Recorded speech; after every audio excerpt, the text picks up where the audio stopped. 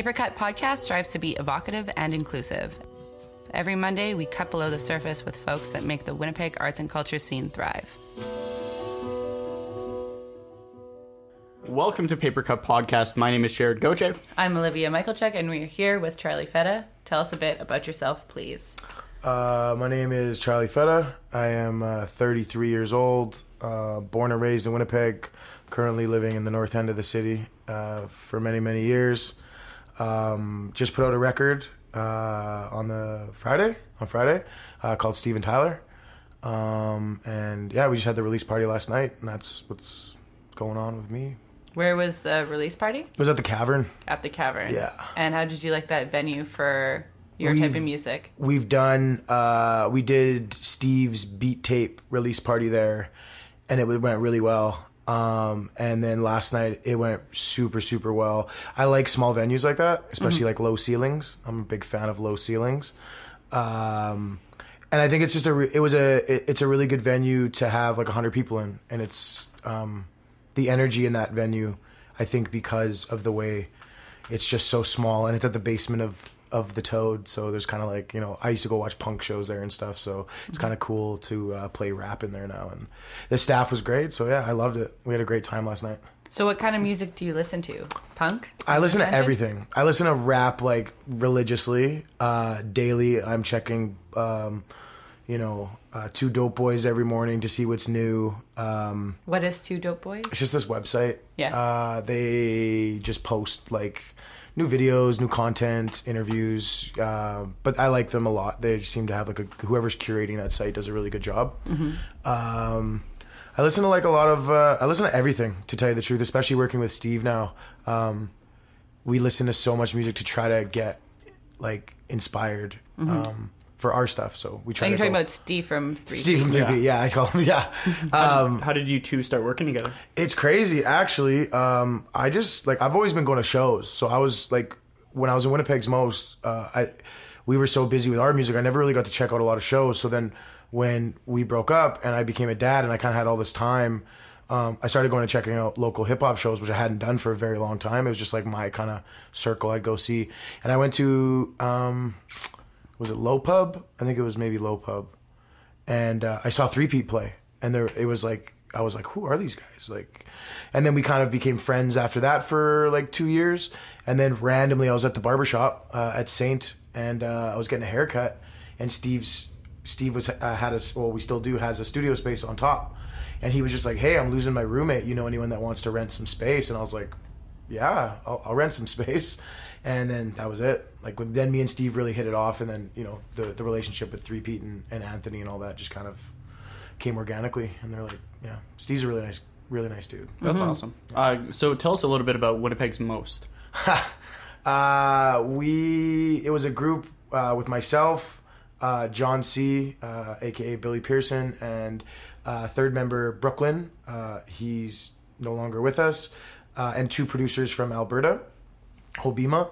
They actually made the group. So the producers are Stomp and this guy J-Mac, and they were really influential in the Aboriginal urban music scene, like before it was kind of a scene. Like they were like really the godfathers of kind of Aboriginal rap. I guess we hated boxing ourselves into something, but if you were gonna, you know, if I had to categorize them, they would be like the godfathers of that. And they were working with a group called Res Official, and Res Official was a couple guys from Winnipeg, so Thomas Love and Helen Back, and then another guy from Alberta, and they just found us at like a show. We were opening up for some sort of show, and they were in the crowd, and they came up to us, introduced us, and like, yo, we want to make a record. And we're like, oh, okay. And then we didn't talk to them for like a year. And then all of a sudden, Stomp flew to Winnipeg. We made a record, and it just like blew up. Like one song just like completely changed our lives. And then we just started touring lots and hard, and it was pretty like short lifespan. Like, what were the years that this was happening? So we recorded the first record in 2009, and then I think we dropped it in 2010, and then everything took off, and then we were broken up by 2013. Mm-hmm. Yeah, it was hectic, but we were like, it was such a whirlwind. Like, it was insane. Like, it just came out of nowhere too. Like, we had no, like, obviously when you make art or music or whatever, you hope that it's received well and that you can make money off of it if you can, if that's your goal. And it was just like literally overnight. Like, we put out a video and it got like 500,000 plays on YouTube in like a week. And this was before YouTube was like super, like, it was still big, but yeah. And then everything else just kind of fell into place. We got like a spread in Maclean's magazine. CBC did a documentary on us. Wob Canoe actually was the host of that documentary. Wow. That's really cool. Yeah, I've known Wob. It's for so long. I used to sneak into shows the basement of the zoo at Aussie's and go see his group, the Dead Indians, play, which was Wob, Kenny, and Peanut. And this was like super old, and they were so fun. It was such a good. And then he was a part of a group called Slang Blossom too. But yeah, so with Winnipeg's Most, we just it was just super, like, made the record, and then it just blew up, and then we were a group, and that was kind of like, that was it. There was not really any big plan. Like, we didn't put together a group and we're like, hey, we're going to be a group. We're just going to make this record together. We're going to call it Winnipeg's Most. We're going to put it out and see what it does. And it just exploded. So we just rode the wave until the wheels fall off. Yeah. Yeah. And what was it? So the relationship between the three of you? I think it just deteriorated. I mean, it's hard being in a trio, especially because there's always somebody that's going to be the odd man out. It was really good. We enjoyed so much success together. But like back then, I was just released from prison like a year before that record came out. All of us had legal troubles. Brooklyn, you could do the Googles on that. I mean, he was in and out of jail. He missed our first tour because he got locked up. So there was just like a lot of like kind of darker life stuff that was happening in the background.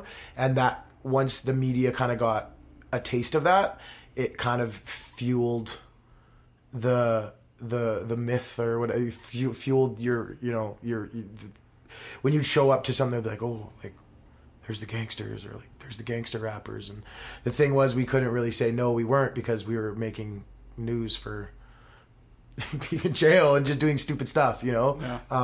But we just weren't ready for it. That's, I think, was like the main, like, what made us fall apart was just, we just were not prepared for it at all. And it's hard to be young and successful and have a lot of money and then not let egos get in the way. I mean, eventually they just start, you could be the best of friends, but once you have outer sources involved and money and fame and you know what I mean, your ego starts to kind of inflate. So, but me and John C are still really good. Brooklyn passed away in, I don't want to get the date wrong, I think 2015. That was kind of just like a wake up call for me and John C. Like wow, like one of the original members, is no longer with us. So it was kind of like we kind of got back together and just kind of remembered it. But we I don't think we'll ever make another record. Like maybe we'll do something, but I don't think we'll ever like resurrect it, or like It just needs to lay and be. Yeah. So what was your first project after Winnipeg's Most? ADHD. Well, during Winnipeg's Most, I did a project with Rupp called ADHD, which was super fun, and I still really like that record. And me and John C did a follow-up because when we broke up, Brooklyn kind of went his own way, and we kind of were still friends. Like, it was kind of like a weird split. So we did like a thing called the Winnipeg Boys, but like we said, it was just kind of like we just wanted to put music out because the fans, like, we did Winnipeg's Most did 3 records, and then people were like, yo, like, we want more music, and I was a new father, and I was like, yeah, like, I could, like, we were getting booked, so we just had to keep kind of putting out music to keep getting booked. So yeah, Winnipeg Boys was it's called Ab Initio. Ab Initio was that record, and that was the first one I did post Winnipeg's Most. Interesting. Was there any animosity, like the fact that you and John C were putting out another record? Oh yeah. Like, I won't speak ill of the dead, but yeah, Brooklyn was a big personality, and he was. Yeah, there was some well publicized. It was a well publicized split. But at the end of the day, I mean, him and I always still talked. We might spout off at the mouth and say things we shouldn't say, but come birthdays and Christmas time and stuff like that. If you see, we see each other out in public, and it wasn't, maybe it's weird being kind of like an internet being. That's my entire career has been based off the internet, so it's like weird how someone will frame something online, but then when I see you in person, I like shake your hand and give you a hug. And you know what I mean? But I don't know. There was some animosity there for sure. Yeah. Interesting. So the media, like, it seems like they've played up, your status as gangsters, or they were during the time, and that was like a big thing for me, especially because I was on parole, and I still had a lot of time left, and it just wasn't a good look. And I was just looking to change my life. Like when I got out, I was like, I'm never going back. Like I'm just not going to do that. That's nothing that I wanted to make a part of, like make a staple in my life. Like a lot of my, a lot of people that you come up with when you're living that way, that is a staple of their life. And so the fact I was really adamant about not being branded like that, but when the management and when it's selling, how do you, so you're in this weird kind of, you don't want to promote it to this point of like, this is cool, but that's what's selling. And then it was just trying to stay conscious of like the message that we were putting into the music. Like, yeah, there's that, but there's also this, like there's always the negative. So we'd always try to represent that, but we had no media training. We had nothing. You would get caught in interviews and what are you gonna say? You're like, and our main producer Stomp, who was like the manager, would always be like, just don't say anything. And we'd be like, well, how can we do that? There's a microphone in front of us. But yeah, it was it worked though. It worked. It like played too much. Like I paid my bills for 5 years, so I can't really, as much as I didn't enjoy the characterizations, they were based in reality. We all had checkered past, and we were all not living the best. So it played. It was fun. Interesting. It was fun while it lasted. Yeah. So I want to talk a little bit about the relationship between, like you were saying, the themes of the songs that you're singing, and then also were you like stepping, I guess, away from that lifestyle as you're going on tour and you're playing shows and becoming a father, but you're still singing about those things, or rapping. Yeah. How can you talk a little bit about that relationship between the two of those things? Yeah, I think I've had like a lot of really good conversations actually with the mother of my child, and I think I've just kind of come to terms with the fact that for me anyway, it was a part of my life and it played a huge part in my life, even though that part is over and I've closed the book and I've made changes in my life to make sure that I never kind of go back that way. It still like really molded me like in the way that I think now. Like just I can go to any situation and just kind of apply something that was like from 10 years ago to it. And it's kind of like the balance, because I always just try to represent it like this. If I'm going to put that in the song, I'll never put it in a song without giving you the other side of that coin. Or can you give us an example? Off the top of my head, like even in All That I Know, like probably like our biggest song, the whole song is it's all that I know. You know what I mean? Like my baby want me out the game, but I tell her this is all that I know. So in that verse, I talk about like having dreams. And this was a true story. My girl at the time kept having dreams that I was gonna die. She kept dreaming that I was gonna die because I was out in the streets and I was selling drugs and I was acting crazy and living a weird life. And then in the song, in that verse, I say, yeah, like I recognize that, and I recognize the fact that you're worried, and I'm worried too. But I need to get this money. I need to pay these bills. I need to do that. I need to, it's kind of like a weird. I think Pusha T. I wish I could remember the line, but he talks about the drug dealer dichotomy, like the flip of it, and it's just kind of.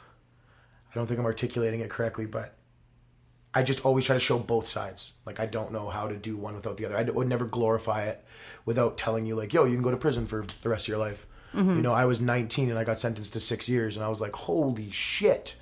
Like, I was sitting there, I was like, oh my God, my life is over. Like, in my head, I was like, this is done.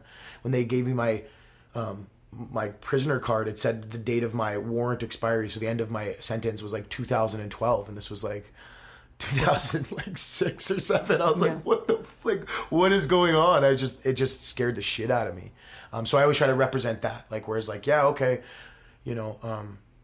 it's it's cool. I mean, you want to look cool. You can get a gold chain, you get a nice car, get some nice pretty girls, sure. But like, you know, where's the nice car, the chain, and the pretty girls when you're in a 6x9 and you're all alone? You know, I just try to represent both. So I don't really try to glorify one or the other side. I feel like I'm, you know, I don't want to be cliche. I'm like, I'm just reporting on my environment. But I mean, a lot of hip hop is kind of based on that. Just kind of telling the story, I guess. Yeah, that's an interesting balance. So what are some of the themes in your project, Steven Tyler, now? Oh man, it's like a whole new me. I love these guys. I've always been really, I've always been very like lyric based in my writing, and working with Steve and sitting there while he makes the beats and produces the record and does all this, you know, stuff that I'm usually not around for, has been so good because we've been forming the songs. We're like, we're not just, he doesn't make the beat and then I come to the studio and I write and then we put it on. It's not like that. It's like we pick the sample or we pick the sound and we build it. And as he's building it, I start kind of building the structure of the lyrics. And then because we're doing it, you know, together, we're able to like form it really well and form not only like good music, like sonically, but the ideas don't get lost. They kind of, you're always, once you have it from like a little seed, and you can really protect its growth and kind of guide it to where you want it to go. So with this record, it was just that. Like we'd hear a sound and then we just look at each other like, yeah, we're flipping that, and then, you know, he starts banging on the MPC or the machine. And thank you. Yeah, I most of my guys use MPCs. DJ Cutdown, Kinetic, all the dudes. Steve runs with the machine, yeah, he's just been great. It's just been great working with him, and just not being so dark all the time. Like I used to. I think like a lot of people when they deal with kind of like darkness or any kind of like feelings of depression and stuff like that, especially like when you're able to create, whether visually or with words or however you decide to, you know, express yourself. I was just always going back to dark music. Like I was always kind of on like a dark theme or a dark sounding beat. There was always some sort of like darkness in my music since Winnipeg's Most.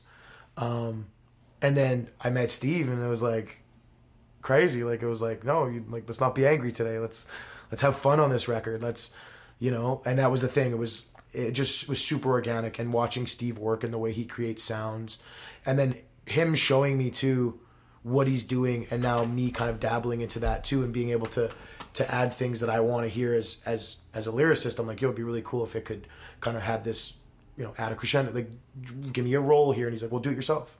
And then being able to do it and then having him kind of come and touch it up has just been like a dream. And the record plays great. Yeah, I think we just mesh really, really well. And the themes are like just fun. Like we got a song called Hands On about, you know, everyone's trying to get paid, but it's not like it doesn't feel like a hustler anthem or anything like that. It's just like, it's a fact of life, man. Everybody's got to pay their rent, you know, like you got to get your hands on some money. And we had Dill the Giant on that, and yeah, we just, and then he still accommodated me on some of the darker records like Legoland, All Praise Due, and TAT. And those are like really New York kind of boom bap ish beats, you know. So we lots still of have finger that. quotes in lots, that. lots of air quotes in that one. But yeah, he's honestly one of the most talented, and I've had the pleasure of working with so many talented guys, especially in Winnipeg. Boogie, DJ Cutdown, Ruppa, like just a lot of really good producers. And so Steve, adding Steve to that list is like, I'm honored to have him, and we already have about 5 records for the next one too. Oh, really? Yeah, we're gonna do a couple. We had a really good time last night. It kind of confirmed it. We're like, should we do another one? He's like, yeah. And I was like, okay, cool. Well, we already got 5 records, so we'll just start building off those ones now and probably put it out mid 2019. So how does that writing process go? Like, are you just sitting in a room? Like, where do you guys draw the inspiration? I always write. Like, I write all the time. Like, my phone, it's weird. I just started using the cloud and updating notes because I used to lose phones. And I'm like, oh my God, I just lost 500 verses, or I lost 300 verses, or maybe not full verses, but 300 ideas, you know? I'm always writing. You're just jotting them down on the go kind of a lot of the time, you know, even in the car, like with voice notes, like whatever, I'll just like, you know, Siri, put this into the notes. Yeah. Even just one line and I'll come back to it. Sitting down when I'm usually with Steve, it just it just comes naturally. It just starts like, I don't know. Anytime that I've ever had like writer's block, I just didn't stress it. And I was like, I'll write when I write. Because there's been times where I don't write for 3 weeks. And then there's times where I'm just writing 3 songs in a day. You know, and we don't use them all. Like, I think that's one thing that I'm kind of lucky with is that I write so much that I'm able to kind of boil down and refine ideas. And I like to make sure that I'm really, really happy with song structure and especially like multisyllabic rhyme schemes. Like bars are still really important to me. Like lyrics are really important to me. That's what made me fall in love with hip hop and rap is that I like ignorant rap music too. There's a time and a place for every record. I'll listen to Lil Pump and Kanye at the club. Like I don't go to the club, but if I'm in that scene, you know, you're not listening to them. No, yeah, but like when we were at a party, you know, we were at the Goodwill and it came on and it banged. You know, I was like, okay, I get it, but on my car, you know, time and place. Time and place, exactly. For me, lyrics are really, really important, and I think I'm just really, really lucky that I'm able to just write so freely, and I'm always kind of. I'm always trying to think of. They call me Uncle Entendre because I'm always trying to think of like I just want to think of cool one-liners. Like I just love kind of quipping with my buddies too, and my circle of friends is very like we bust each other's balls badly.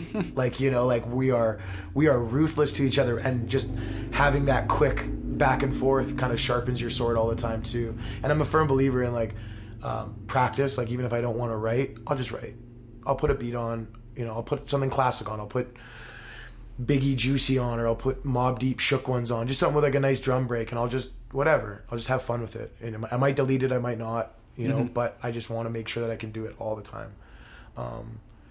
And my boy is really good. My son River is awesome. Like I used to have the studio in my house, and he would just come kick it down there with me, and like he just enjoys it too. And he might not be doing music, but he'll just sit there and draw or do whatever. So I just feel I've never kind of had one of those things where I have to find time. I just kind of always bang it out. And then when I go to the studio, I'm ready. So if something really needs to get done, okay, now, you know, the wheels are greased. I don't have to prime it to get it going. I'm just always ready to go. Yeah. That goes back to being a battle rapper too. I came from like when freestyle battle rapping was really freestyle battle rapping. Where would you do that? Oh, anywhere. We used to do it at like the Graffiti Gallery, me and Nerio. Like, you know, the artist, the visual. Yeah. So he's like a really, really, really close friend of mine. And I've known him for probably 15 years, if not more. I'd actually go ahead and say close to 20. And we used to have battles. We used to go to the Pyramid in like Ishmala from CBC. Yeah.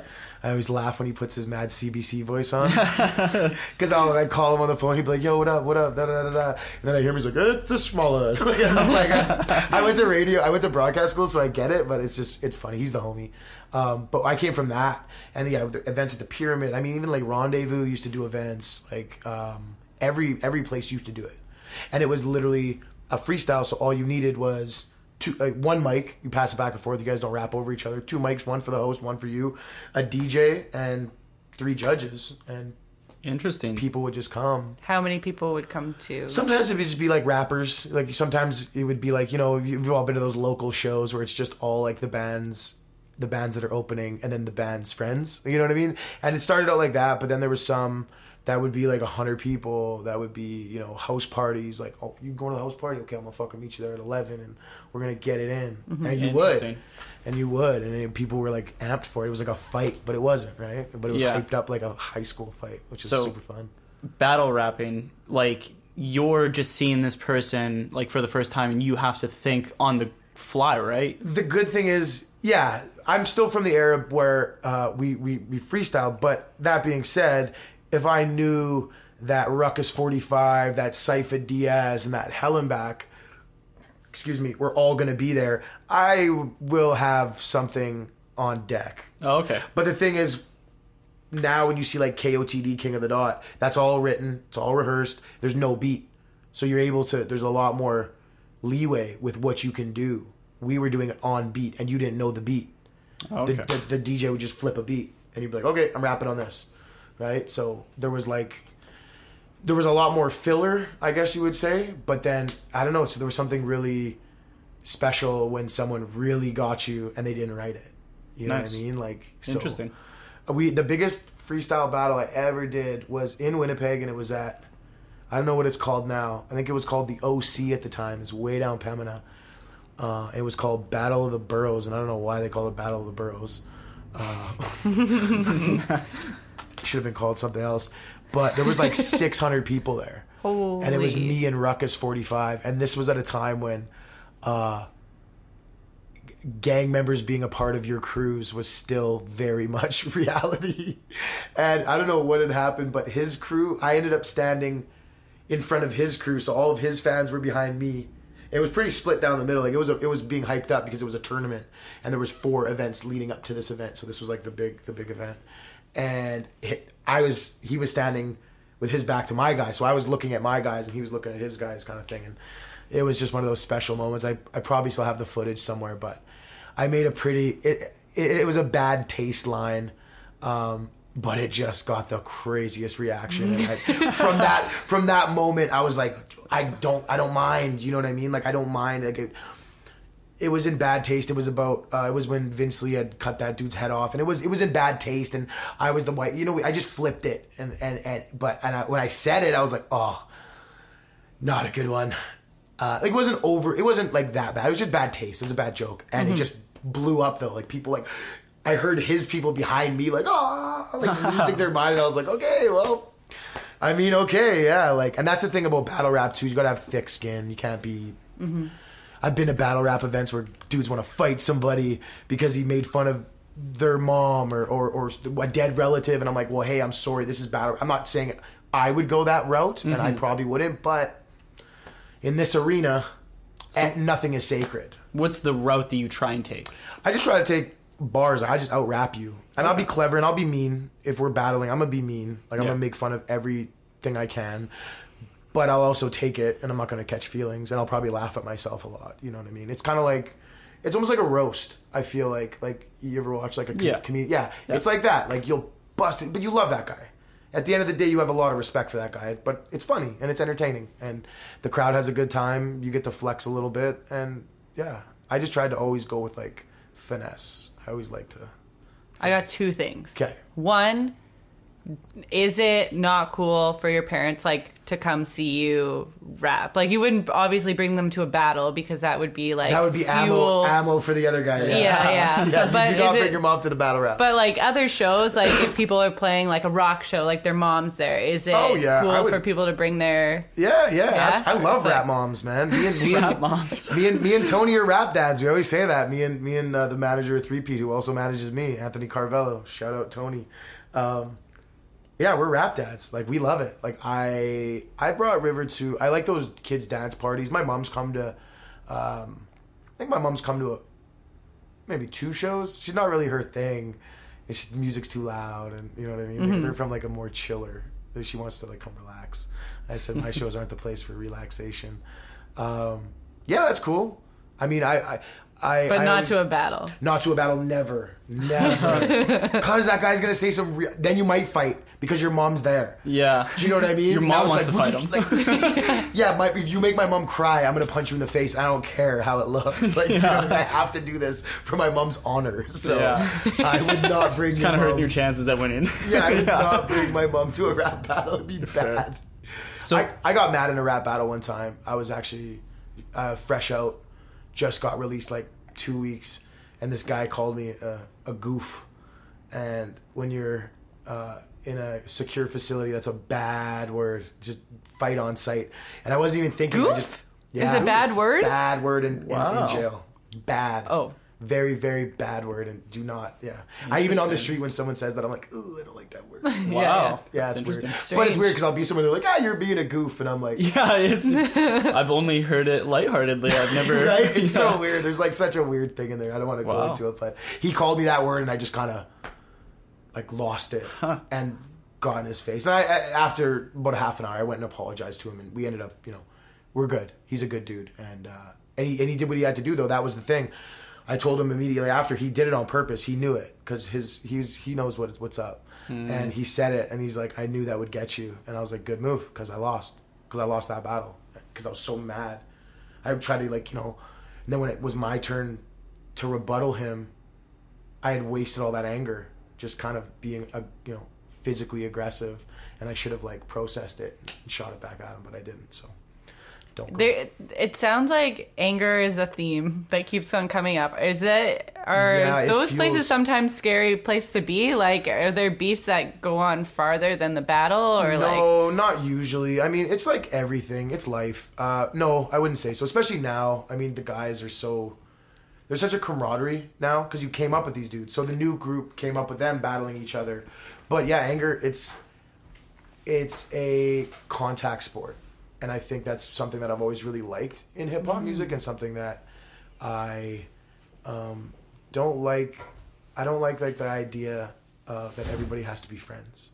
I don't like that. I don't get it. Like, being a dad and going to these daycare school meetings of everybody has to get along, and I'm like, I mean, to an extent, but no. Do you know what I mean? I don't know. I like competition. Mm-hmm. Just because I don't like you doesn't mean I want bad things to happen, I think. Do you know what I mean? I like to separate myself. I like to find my circle, and that's where I'm at. And I'm up for trying new things and hearing new sounds and that, but once I'm comfortable, this is my kind of my zone. And in rap, I feel like everyone's trying to be sing Hakuna Matata together and go around the campfire, and I kind of like rap beef. It doesn't have to be serious to where people are getting hurt, because then that's uncalled for in any situation. I don't think, especially when you're talking about art. We're making music. It shouldn't be that serious. Right. Mm-hmm. But I'm better than you, and I'm going to tell you that I'm better than you if you're my competition. Right. And even guys in my own crew, I'm you always try to. It's inspiring to hear a guy. When I hear a verse from Egg from 3P, who's my favorite rapper in the world, bar none. When I hear something from him, I'm always like, that motherfucker, oh, it's so good. That is so good. Why couldn't I write that? And it makes me want to write something that I feel will kind of up. Yeah, and you got to stoke the fire. Yeah, and I like that. I really like that. That's what always fuels me. And I think for me, music's been such a good way for me to process my anger and work it out and not get in trouble for it, and doing the youth work, especially with the youth that were incarcerated at NYC, it was cool because there's angry young people, and they're angry for a reason. They've had really tough lives, and they're in really bad situations. So being able to show them hey, this is how I process my anger, and it works for me. Mm-hmm. You know what I mean? I'll go scribble on a page and rap really angry, and I'm like, oh, okay, I feel good. Yeah. I can go about my day and not have negative feelings. So, yeah. Have you ever had a battle that was too close? Have you ever had to say I won't do that with this person because I know too much? No. You've never had to No. Do they purposely kind of keep those things separate? They who's probably friends, do the or? opposite and put it together. Oh yeah, they'll put it together. They want it.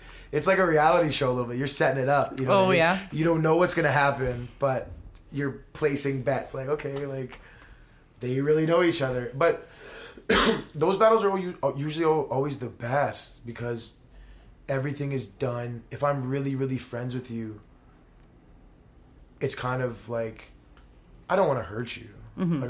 I want to win, but I don't want to hurt you. And so I think it's kind of good because it forces, if the two people are close, it forces them to get really creative. And instead of just getting the shock lines, whatever grotesque, gross stuff about your mom or your whatever, your girl or your whatever, you're kind of forced to be strategic and pick it apart. And that's the way I like to attack music too. I always just like to be really strategic in the way that I articulate my words, the cadence that I choose for certain sounds, or the cadence that I choose to use when I'm, on this type of sound, on this type of beat or a different type of beat. It's just very.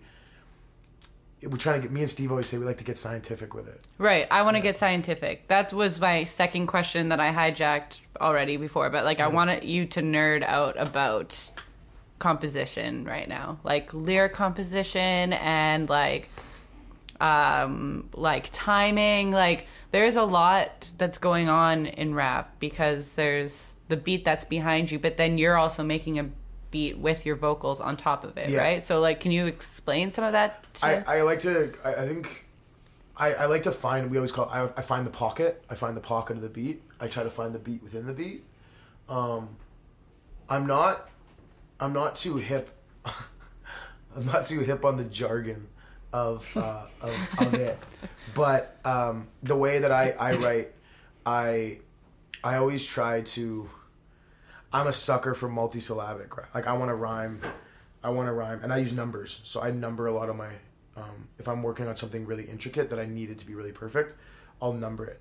So I want 1 to rhyme with 3, 2 to rhyme with 4, or I want 1 to rhyme with 4 and 2 to rhyme with 3, or then I'll start spacing it out and I'll start going into my 2 lines. So now I'll have like, you ever seen like Rap Genius? How they like highlight words? Yeah. So the blue rhymes with the blue, the green, the green, the green. Yeah. And all that. That's how I kind of try to do it when I'm writing it.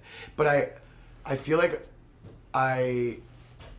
my head already works like that. Like when I'm plotting out something, I already kind of know like 6 or 8 words that I want to use that'll all kind of like, 1 to 3, 2 to 4, 4 to 1, 2 to 4. Like I just try to like always keep them guessing now. And Steve is really good because when I get stuck in loops, because I used to write, so you could write 4 4s like to a 4-bar kind of loop, and there's a thing called like 3 3s. There's so many ways to write, but he was like, "Why are you putting boundaries on your writing? Like, why are you doing that?" And I was like, "Well, because it allows me to do this." He's like, "Yeah, but you can still do that and just do it with way more freedom if you just kind of deconstruct your own box." Yeah, right? Yeah, exactly. And then I'm like, "Oh, well, so now the numbers are kind of irrelevant." And he's like, no. He's like, "Just add more numbers." You know what I mean? And it's just, so I've just started to like, and it's crazy too that you said that, because me and Steve were just talking about that. And two, it's like simplifying now is really a big thing for me. I want lyrics are so important to me, and I want to make sure that when I do put something out, not only is it done right by my standard, but it's also really creative and it's fun, and there's kind of nuances that I want you to listen to it like 4 times before you'll get that line, or you'll find like a new meaning in that entendre. Like it might be a double or a triple entendre, so you only heard it one way, and then you hear it next week and you're like, "Oh shit, it goes that way too." And then it goes backwards if you listen to it, and simplifying, taking stuff out. So taking unnecessary words out is a big thing for me too. I don't like, and the way I rap, syllables have to match. So the least you can do while still being very technical, like not having a lot of filler words. I think Kendrick Lamar is a really great example of someone that really prioritizes like what words he uses and in which way there's no filler. I don't hear a lot of filler in his verses. A lot of it's just like straight to the point. There's not a whole lot of I keep saying filler.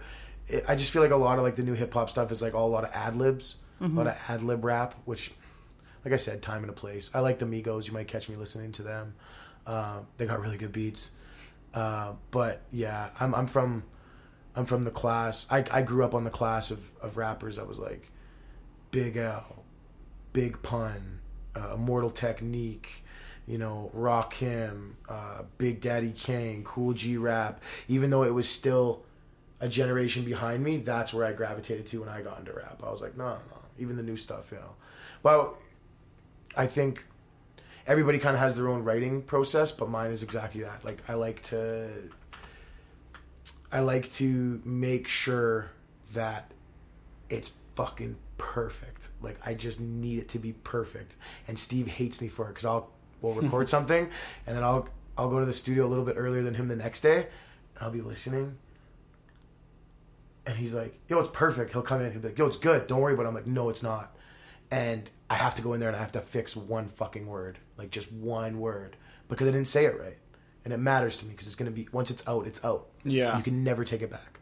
Right? So I've put out things in the past where I'm like, I really wish I would have taken another day on that one, or fixed that word there, and kind of got more in depth with it. But you know. So in that process, how many drafts of a track would you say you go through before you hit the final one? Man, with Steven Tyler, few, like very few. Some of them are like, probably 3 of them are first drafts. Like we really nailed like 3 of them, and then most of the time about 3. Most of the time I'll do like a demo, excuse me, a demo of like a voice note, or I have like a little setup at home too. Then I'll just get like an idea down, and then I'll take it, then I'll work with it. Yeah, both 3 by the time you hear it. Sometimes more, it depends. Yeah. Depends how like important the song is to me too. Like sometimes I just want to have fun, and sometimes as a rap fan, sometimes I just want to hear bars. I don't really care if there's like a huge deep meaning, but I want it to be smart, I want it to be intelligent, I want it to be witty and funny, or you know, give me some sort of emotion, but I don't need it to be super deep. When I'm working on a song, like I did a song that hasn't even come out, and I'm probably on like draft 26 of it, because it's just about my dad and my mom, and just kind of like, it's just really important to me, and I'm pretty good at just I'm pretty good at telling myself that something's bad, and I feel like the more important thing, like the more important that thing is, I'm like, no, it's not good enough yet, it's not good enough yet, it's not good enough yet. So it varies so much, so widely, but when you're in the vibe, like with Steve, it's automatic. Once you know the record's there, it's there.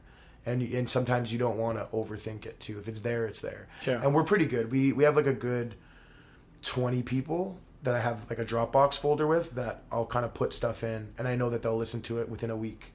And then I can hit them up and be like, hey, what did you think about that That's a song? cool way to go about it. Yeah, and they're guys that I know really appreciate hip hop. And there's guys that aren't even so much hip hop, but appreciate structure and lyrics and soundscapes. So we might just add a beat there, or we might add just a hook, just an idea of the melody, and we know, maybe not even whatever. And I'd be like, yo, you feeling that? And he's like, oh yeah. Or it's like, eh. And if I get enough I trust these guys' ears, so it's good to separate. And I also really like being able to separate myself from stuff. Like I feel like a lot of artists, regardless of the medium, when someone doesn't like it, they get like really personally hurt. And I've seen it happen, and it sucks. Like, it does suck if you put your heart and soul into something and you're like, oh, no one likes it. Well, fuck me, right? But I'm pretty good at like, I like putting it out and being like, have a buddy be like, nah, man, like, not really. And if it's just one, okay, not everybody's for everybody, but I have like 20. So if I get like 6 or 7 that are kind of like, I'm like, okay, maybe let's try a different angle with this. Unless it's something I really believe in, then I just don't give a shit, and I put it out anyway. That's a cool way to look at it. Yeah. So I've got one more question. Yeah. Yep. You were mentioning Egg as one of your favorite rappers in the city. In the world. In the world. In the world. Who else locally makes your top 5 list? Locally. Yeah. Can't put yourself. Oh, that's fine. They all know, man. It's the KOM over here. I'm gonna hurt feelings. You could do honorable mentions as well. No. Stretch it out. I like this. It's fair. It's We fair. could do some purple ribbon. I don't mind. So this is all time? All time. Okay. Egg, for sure. I'm going to do no order, though. I'll just give you top 5. Okay. No order. I like it. Egg. I'll go with Ishmala. Oh, nice. I'll go with... I'm going to go with Bubbles, who's a guy from my crew. Doesn't put out very much, but everything he puts out is... I'll go with... That's 3. I'm gonna hurt feelings. It's a really toss-up. I love Rupp. I'm gonna put Rupp and Syph together because they were always together. And then I have to say... I say like... Probably Pip? John Smith. Oh, John you Smith. took someone out of And it. Pip's my boy. Pat is my guy. Yeah. You're gonna hurt feelings with that one. Yeah. I Took someone think, out of the top 5. okay, so honorable mention of Pip, because I came up like listening to Farm Fresh. I came up like, I remember going, like I said, I know it's like, it's funny, good luck trying to find a Dead Indians record or video on thing, obviously. because their name would be crazy controversial today. But that group was so inspiring to me. I remember sneaking in and seeing Wob and hearing like Peanutty, he made the beats and just like grimy, like so inspiring to me. Like I was like, whoa, this is Winnipeg right now? Like this is awesome. Like, and I remember when they went on tour with Res Official and I remember watching that. I think I don't know if it was MySpace was the big social media thing at the time. Yeah, I think it was before MySpace. It was called social media. Yeah. Might be dating yourself there. Does anybody remember like ICQ? I don't know what that is. Oh I don't. my god, yeah, okay, that's bad. I just really dated myself. It's like before MSN Messenger even. But I just remember watching those types of people, like the kind of elder statesmen and like Shades of Black too, man. Like Len Bowen, I should have thrown him in there. I got so many. And these are all local. Yeah, and I, that's what was so inspiring for me coming up. And I feel like I remember when I really knew I was kind of on the right path for what I was trying to do when I started getting legitimate accolades from these people. Like they were like, "Yo, you don't want to battle this kid. Like, you know, you don't." Because I beat them all. I beat Syph, John Smith, Hellenbach. Oh, I see now. You curated your top 5 to Well, ones no, that but you I beat them. dude. But I beat them all at Flava 107. They used to have a Freestyle Friday type of thing, and I beat them all. And then they retired me because there was no one else to beat. Wow, you're retired. I was retired. I'm not even lying. I'm not. Abby from Gary Street Coffee. He knows the old program director Frank, and I saw Frank walk by the coffee shop, and I was like, oh my god! I was like, I wanted to run out and be like, you retired me, you bastard! But yeah, it's just like, it's probably a long time ago. He doesn't remember anymore. So good, you got retired. Like you didn't even make the choice and on your own. The prize was. What did they give me? They gave me some recording time that they never ended up honoring, and I ended up having to pay for it myself. Oh my god, that's funny. And then they gave me tickets to a show or something like that. And I remember I was so young. I was like 16 or 17. I know it was before I was 18. I was like, yeah, man, like I made it. I fucking made it. I got 3 hours of recording time and tickets to this show, and it was just Can't use any of it. I can't use any of it.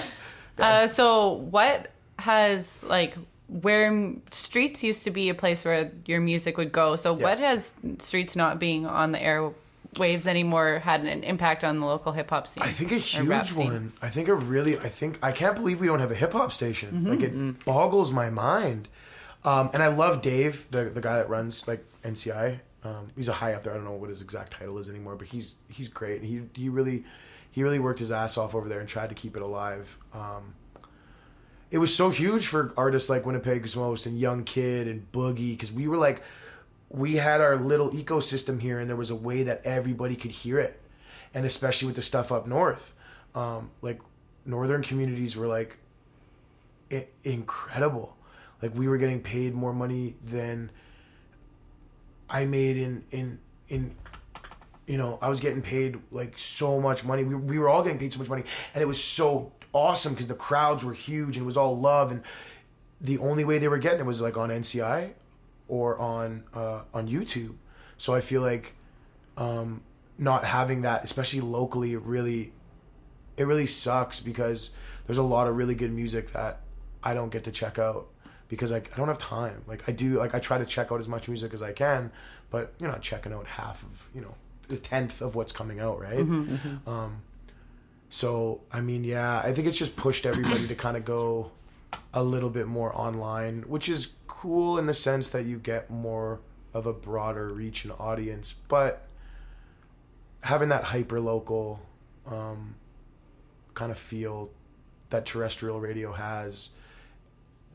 And then it was cool because the hosts of the radio shows were always at the events, and it was like a real community now. Now there was a radio, and now there was, it was really starting to kind of become like, I don't know, like felt those years that Streets was doing really well. It was the same years that Winnipeg's Most was on fire. Young Kid was killing it.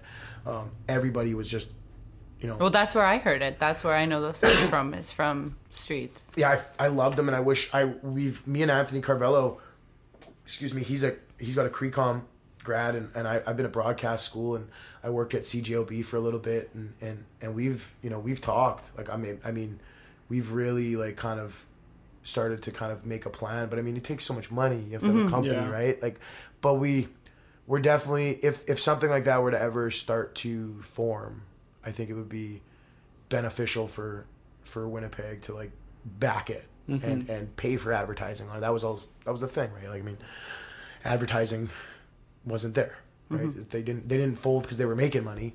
So right, you know, so something like that resource you were talking about earlier about that website you check every morning, even something like that for local music would be but then here's the thing, it's like that crab in a bucket thing. Like, who checks the, like, I see it a lot in hip hop, not so much in other genres. The support, it sometimes lacks until you're big.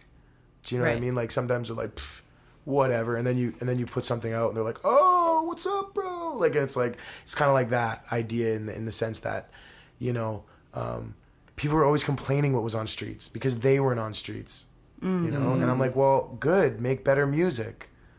Like, stop. Like, you know what I mean? Like, they're not gonna put everybody on. Like, why would they? Like, you know, they have to advertise, they have to drive listenership, so they're gonna play good popular music. I think the one thing about streets that I think they really could have done better was have after hours programming. They just played the same music, and they never had like any like deep hip hop, like the University of Manitoba. They got that hip hop show, that Ruckus, and I can't remember who the DJ is right now. Ruckus and his homie run it, but that's a place that you can turn the radio on and you can hear new underground music, like new Rock Marciano, new Mayhem Loren, new rappers you don't really hear that often, new Joyner Lucas even. They'll play some Eminem because when you're hearing Eminem on the radio, right? Like, they'll play everything. Yeah. And I think that's what Streets really kind of dropped the ball on. They went for a lot of pop, which I'm not mad at because I know the game, but I just wish they would have been like, you know, 12 to 2 in the morning. Just play some like some hard tracks because people would have listened and people would have really tuned in, and it would have had another would have added I think a nice little dynamic. So if anybody ever makes another radio station, take my advice and just play some good music. Yeah. And now we're stuck with 3 country music stations. Oh my god! Oh my gosh! There's more than 3. Really? All of FM is country stations. Yeah, right. When you're clicking, yeah, you can't find anything. You can't get away from it. It's like either top 40 or country, and then there's 93.7, which is like old time. Oh music. Yeah. I mess with 94.3 though. Yeah. That's nothing but the hits. Yeah.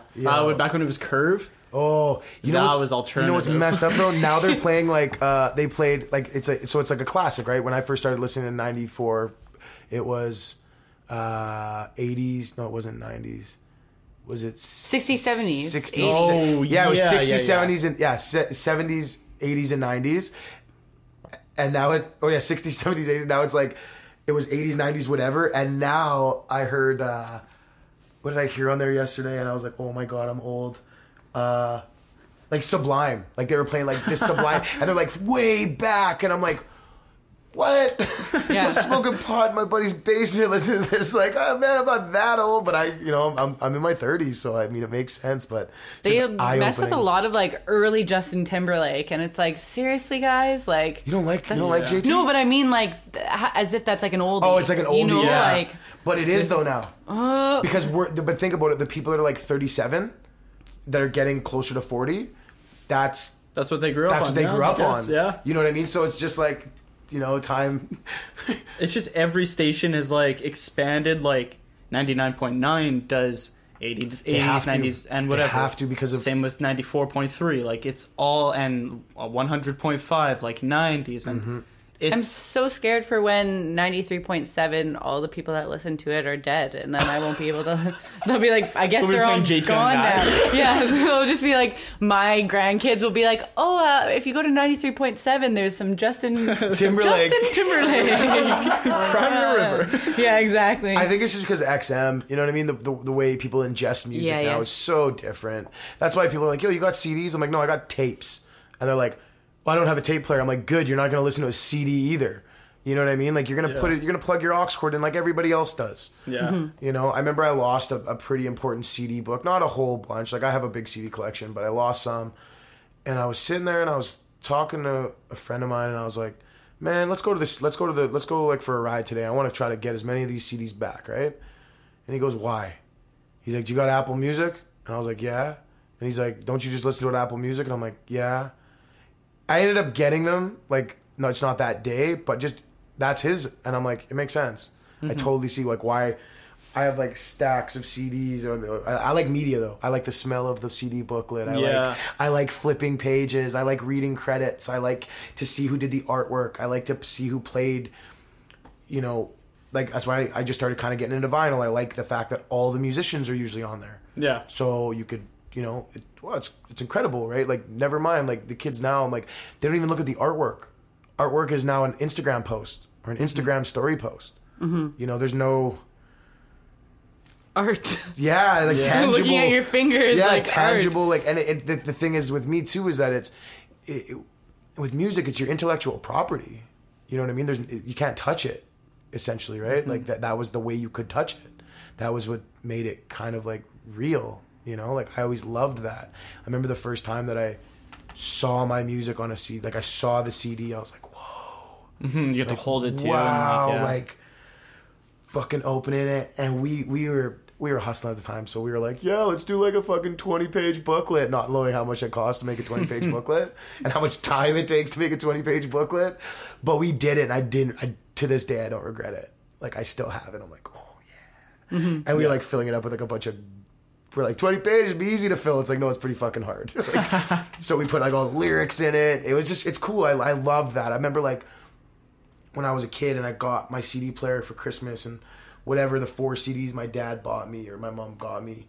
And I remember like laying in my room on the floor, listening to the CD start to finish, and reading credits and reading. And then this is, I think my dad got a computer maybe a few years later. It was like 56K dial up, and like remember like writing those names down and then going to the computer and being like, I want to know more about what can I find about this person. And I feel like now, if you know the name, you can find it super quick off your smartphone, but it's just lost. You know, I feel like it's like a lot. That's why I really like the cassette tapes, because people that buy cassette tapes, either they want them just for the nostalgia, or they want it because it looks cool, or most of the time they actually like have a tape player and they really enjoy listening to I have a tape on player. tape. You have a tape player? I have a tape player. Yeah.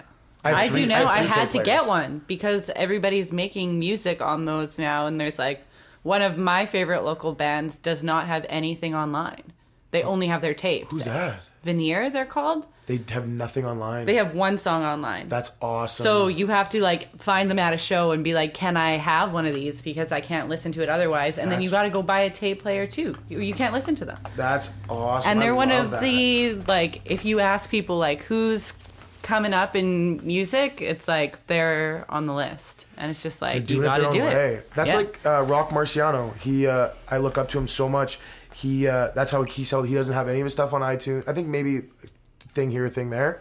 But he sells it all himself, prints it all himself, and he'll sell it to you for like $75 American. And it's crazy because his fans will buy it. Like, yes, I will buy these 20 songs off you for $50 plus shipping. And yes, like, and once obviously people leak it, you can find it on the internet a week later, which is fine. But he'll sell 50,000 of those. Like, that's crazy money. Yeah. Like, nobody needs a deal anymore. So it's kind of like, you know, it's really, I really admire bands that do that, and anybody that does that. I think it's really cool. I'm just not in a position. I wish I was in a position that I could do that, but I just want my music out and I want people to experience it, because I feel like I was gone for a few years, and I'm just trying to like build up my fan base again and let them know that I'm back making music. I mean, I didn't lose too much of a step. I always stayed somewhat consistent, but not with full-length projects. And let's be honest, you know, like the only way to really get big numbers and get it out is Spotify and Apple Music and stuff like that. But I really respect that. It's like a wicked thing, because look,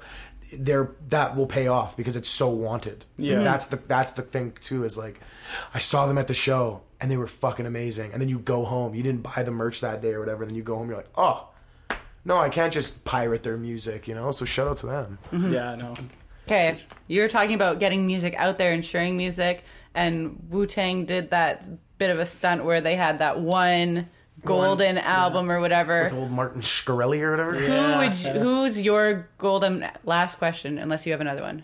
No. Who's your golden album that you'd be the only person in the world that has this, and if people want to listen to it, they'd have to like come chill with you? Like the artist? Yeah. If I could buy anybody's golden album. Yeah, I said, here's $1 million to buy the golden album. I gave that to you. And no one else has that album. And nobody except has else that album except except for me. you. Yeah. 20 songs by someone. Wow. I'm sorry if you're gonna like go home and like shed a tear or something that doesn't exist.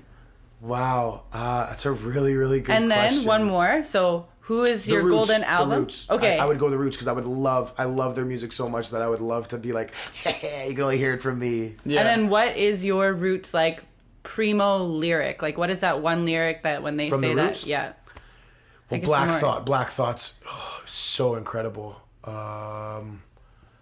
I won't even pick one. I'll pick the entire verse on Dear God 2.0. If everything is made in China, I'll be Chinese. Haters try to separate us like we sound. That whole song is like a masterpiece in my eyes. Like he just, talking to God. He's like, call me crazy. I thought maybe he could mind read. Like I'm just like, yo, man, you're too good. Like that's such an amazing thing. And if you want to check out something really cool from Black Thought, the Funkmaster Flex freestyle, 10 minutes of absolute madness. Interesting. Yeah, I love Black Thought. Yeah, he's definitely the best. And now you own it, and we have to hang out with you. You have to hang out with me to listen to hang out this. with you, Yeah. I'm super content with that pick, actually. Yeah, because Black Thought's like one of my favorite rappers ever, and I love the Besides fact A. that it's a full band. Yeah, totally. I'm going with that choice. That's awesome. Okay. That's awesome. Thanks for joining us. Thanks for having thank me. you so much, Charlie. Very quickly, do you have anything going on in November with Steven Tyler or solo? We got a whole bunch of videos. Cool. So we're gonna drop one on Friday. Okay. And then we do a thing called Fourth Quarter Fridays. So Fourth Quarter Records is myself, or Three-Pete, myself, a couple of video dudes. We're just kind of a little conglomerate, if you will. Just kind of like started as a bunch of guys that are just creating together, and now we're making it a push. So every Friday, Fourth Quarter Fridays. So next Friday is going to be a video for Coal Mine. And then I think, I don't want to say anything, I think Egg may have something for everybody. Whoa. May not. May or may not. May or may not. May or may not. I'm just saying I don't know, but there's been murmurs around the water cooler that he's got something in the works. So Okay. I'm really excited. Awesome. Yeah. Well, we look forward to that. Thank you so much for coming on. Yeah. Thanks for having me. Thanks for Thank you for cutting deep with us on Paper Cut Podcast. Thanks.